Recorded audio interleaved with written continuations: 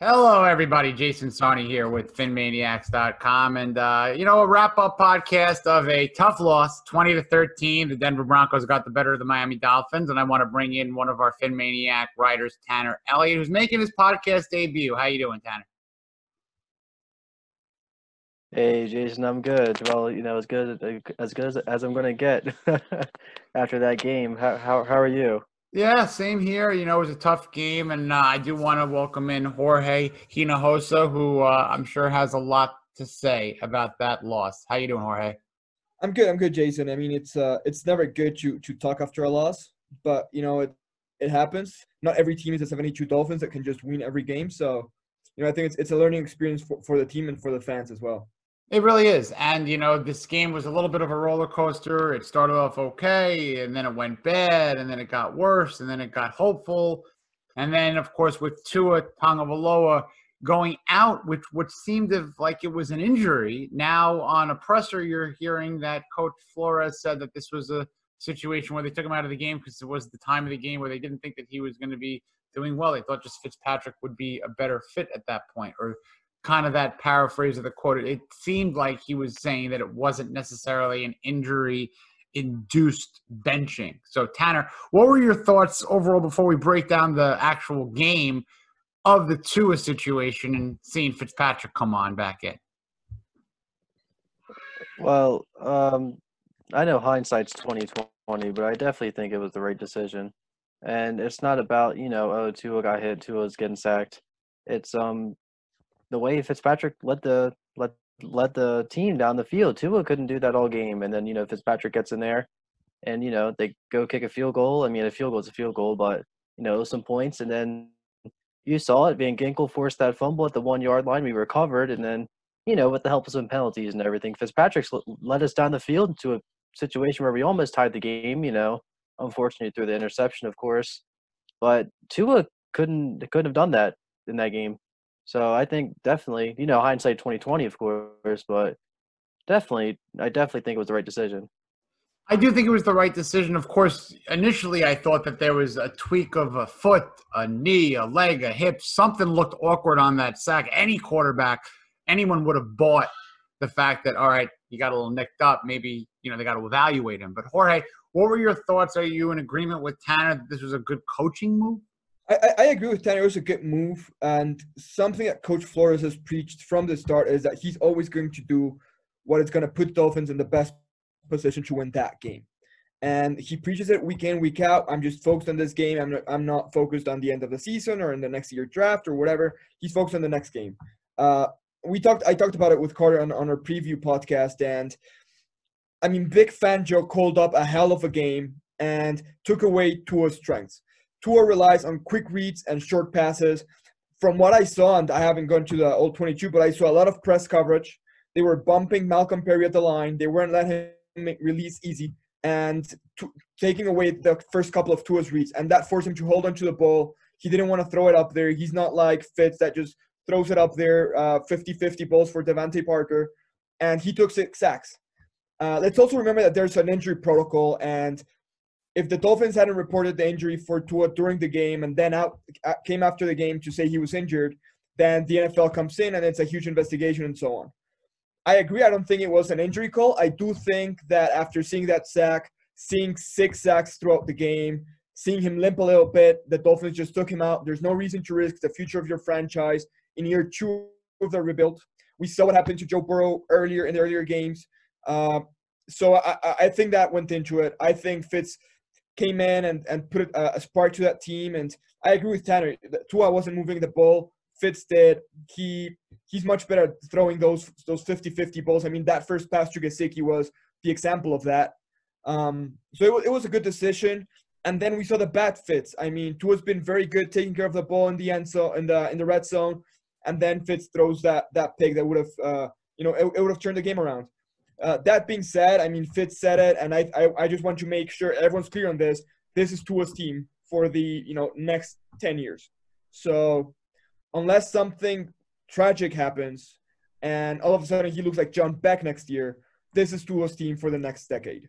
So, I mean, it was a bad loss. Let's also remember this is the second youngest roster in the league, and they were going to lay an egg some time. And they were without some coaches the last couple of weeks. Everyone was back this week. And it just seemed natural, I think. And as Tanner said, hindsight's 2020. But when you look at all those factors and seeing all the coaches back this week and then everyone talking them up, it seemed like the perfect storm for them to lay an egg this game. And that's what happened. It was an unfortunate step back. I mean, it happened. And a team lost. A team was not supposed to necessarily be in this good of a position as the Dolphins have been the last, 10 weeks. And they're 6-4, Tanner. And I think that if you look at the two quarterbacks' numbers, Ryan Fitzpatrick went 12 of 18 for 117 yards. He threw that interception.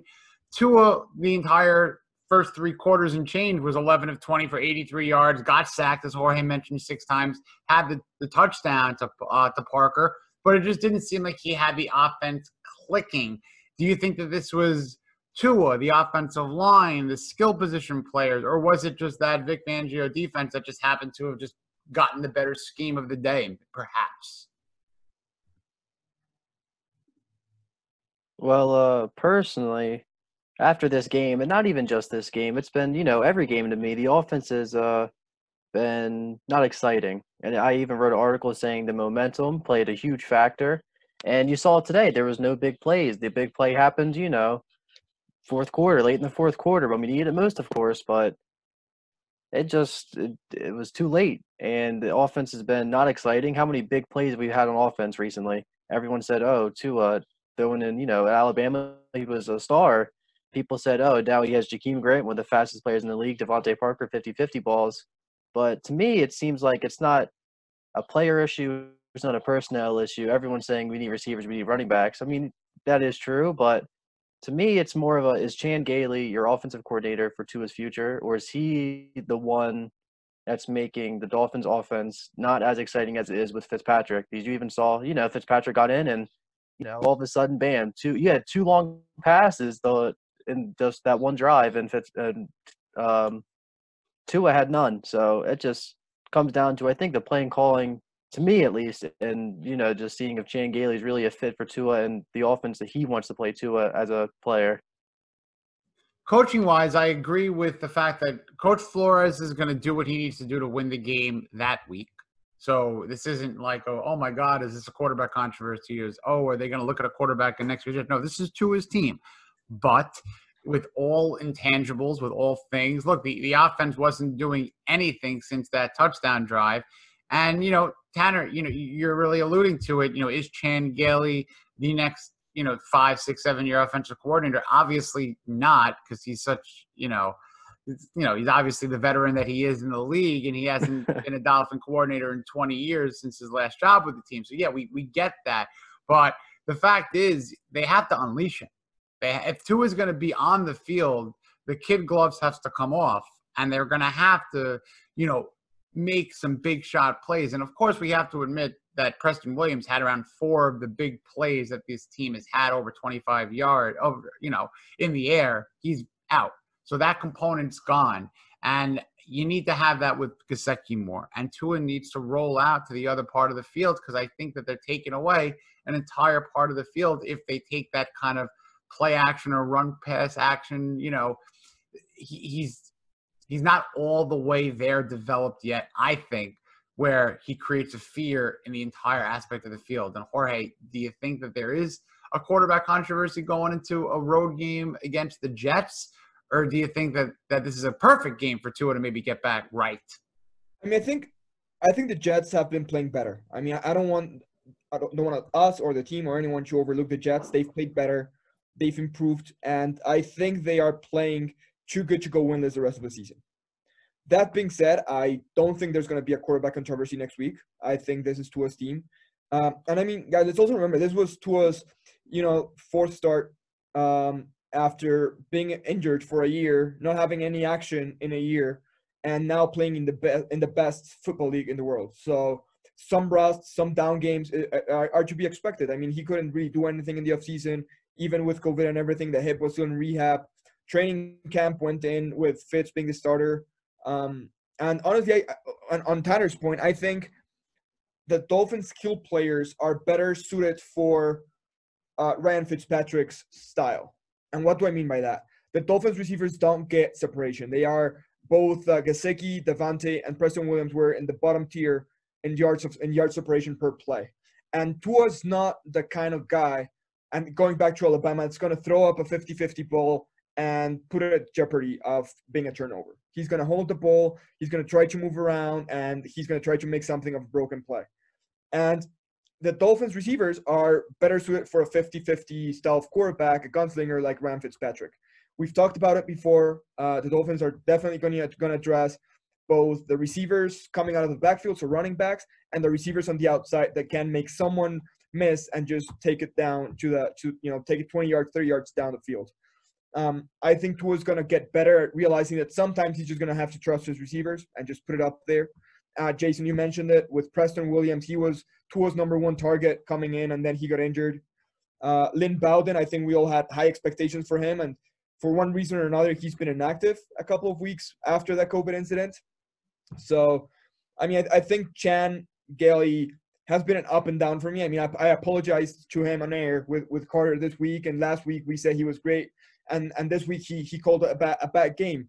I think it's still trying to get comfortable with Tua, and not only with Tua's skill set, but being comfortable of letting Tua go, knowing that he's not going to get hurt, or where his confidence is going to get shaken. And I think that's a process. I don't think Chan Gailey is going to be the offensive coordinator for the next 5 years. I do think he's a great teacher to teach Tua the fundamentals of playing quarterback in the NFL. I agree with you there. He's not going to be in 4 or 5 years the offensive coordinator. You can guarantee that. And to pivot to the defensive side of the ball, we've been saying this defense has been terrific all year, but the run defense today was, I'm going to use a word that I haven't used all year, and it was abysmal. I mean, when you have two runners hitting 80 yards, we got Melvin Gordon, who scored twice at 84 yards, 5.6 yards per carry. Philip Lindsay did not have a bad carry. I mean, even when he was going to be wrapped up, he turned a -1 into 1 yard. He turned a line of scrimmage play into 2 yards. He just did not seem to have any negative play, and he averaged 5.1 yards per carry, and they were big plays. Drew Lock was not fantastic, but he was efficient after, one interception to Xavier Howard. And, frankly, the Dolphins defense, minus the Andrew Van Ginkel, unbelievable play that easily could have been 27 points for the Broncos, and minus a good fourth down stand that was inches away from being, another play that the Broncos could have put 30-plus points on the board. The defense did not play well. The offensive line did not play well. The quarterback was a replacement situation. There was a lot of negatives. And once again, we're looking at a 1-point loss for this team.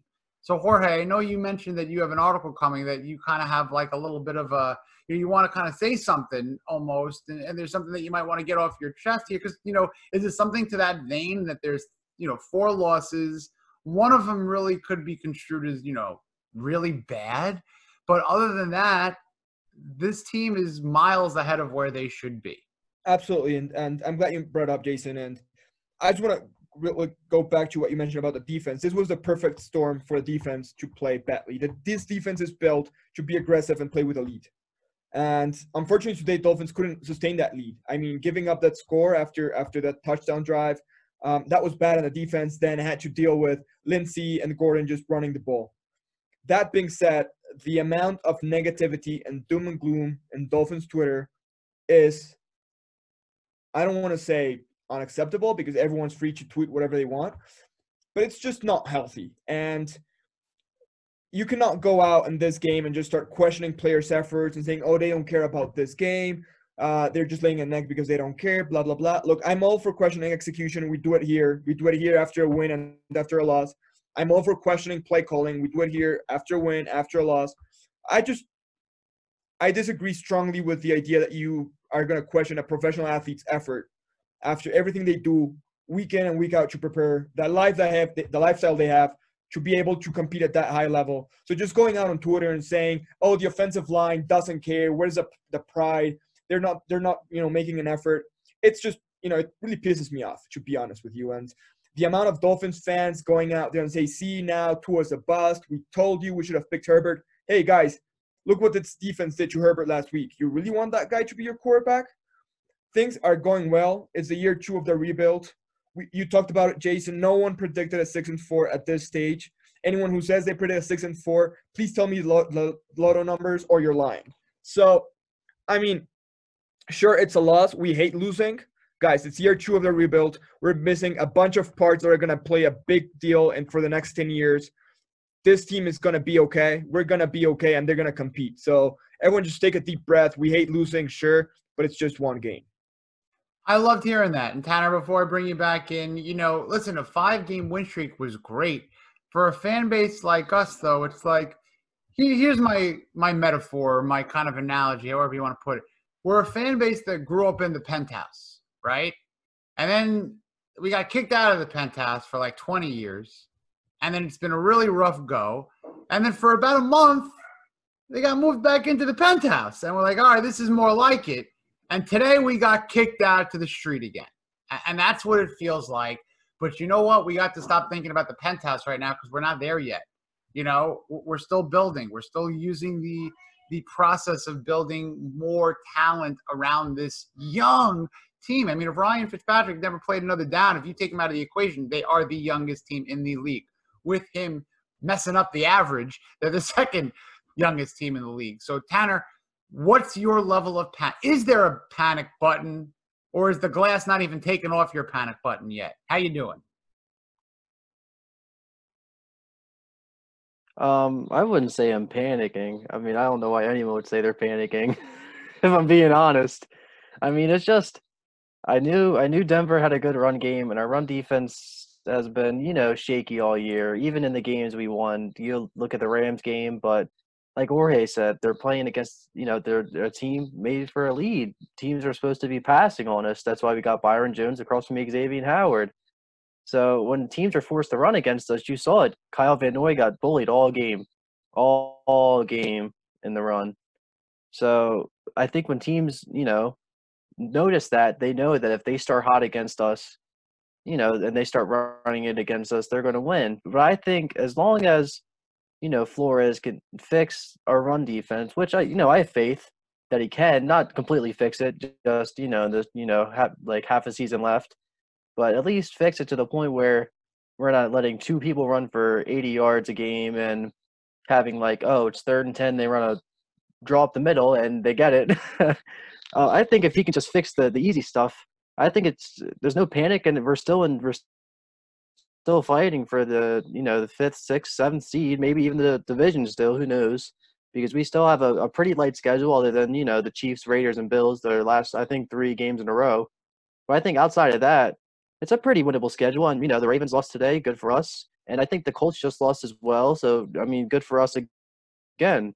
So I mean, it would have been great to win today, playoff seeding wise, and upping our probability, of course. But I think I'd rather lose this week when 2 other teams have lost, and rather than lose, next week against the Jets, and you have the Colts and Titans both winning, and we're just pushed down that seeding and maybe even out of the playoff spot to begin with.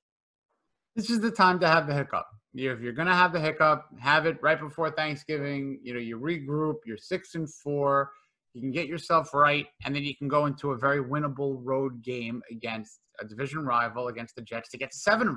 I mean, I really don't think there's a lot of problem there. The big problem that I think can be rectified were the 2 strengths of the team really so far. The defensive line tied for 10th with sacks going into this game, tied with the Denver Broncos, ironically, did not get a single sack. Major problem. Major problem in any game. You got to pressure the quarterback, and in the times that Drew Lock needed to make a play, he did. And the offensive line was not good. They've been terrific all year. Or not terrific. They've been very good and good enough with the fact that they've been compiled from free agents and rookies. But, you're in the professional football league that Jorge alluded to, the best football league in the world. You're there for a reason, and you need to play to the, to what your coaches are giving you that job to do. So the offensive line needs to look at the tape and improve. They really need to have a gut check. The defense, I think, needs to just, they were without Christian Wilkins. So it's kind of an incomplete. It was not a good overall, well-graded game by the entire team, but it's defensive line-wise, you missed their anchor in Christian Wilkins. So, yes, you got to go back to the drawing board. This was not a fun game. There were components that you like to have, like the Van Ginkel strip sack. Like the Van Ginkel strip right at the goal line. Like, hey, Nick Needham got beat by Jerry Jeudy on a bad play. But other than that, he had 2 pass defended. Great highlight type real plays. He is playing well. Xavier Howard gets another pick. So, you know what? They're going to be okay, I think. And even if they do fall short of the playoffs, God forbid, we're playing with house money, Dolphin fans. Who would have thought a week before Thanksgiving we're talking about, oh, my God, the playoff seeding is going to be all messed up right now. Are you kidding me? Already have a game above last year's total, got all the draft picks in the world. And someone even tweeted today that if they did win this game, there could have been a situation where they had 7 wins in the 4th overall draft. So come on. Things could be worse. Things will be okay. And if you have anything to say to get us out of here, Tanner, now would be a fun time to create a little bit more positivity. Well, our next 2 games are against the Jets, who are now Very eliminated positive. from playoff contention, the first team to be eliminated. And our next week is against the Bengals. I know Joe Burrow's out for the season. You hate to see that to anyone, but I mean, it worked in our favor. As you know, it would have been nice to see Burrow versus Tua, but it worked out in our favor as we're facing a backup quarterback now, and probably one of the worst offensive lines in the NFL. So I think these next 2 games is a really, really nice thing to get our confidence up, maybe even some motivation, even some momentum heading into the Chiefs after these 2, I wouldn't say easy games, but easier games.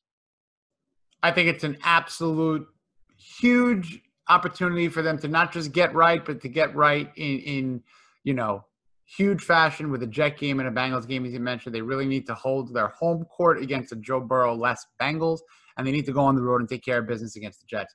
Jorge, what are your last thoughts going on out of here? Honestly, I'm excited about next week, and I'm excited to see how they're going to pay the bill for this week. And Florida's not going to give them a victory Monday this week. It's going to be hard work. So I'm just excited to see the team coming out and making sure they make a statement next game. And I'm excited to see it. You know what? It's an exciting thing to see what a young team is made of and what a coaching staff is basically preaching on how they're going to, respond. I don't care about how you respond to a win. It's really how you respond to a loss. That's how you really could see the mental toughness and the fortitude of an individual and a team. So I appreciate Tanner and Jorge. Thank you for everyone for listening. We will be okay, Fin Nation. The 6-4 Miami Dolphins will live to fight another day. Have a good rest of your Sunday. Enjoy your week. Fins up, everybody. And see us all on PhinManiacs.com throughout the week. Take care, everyone.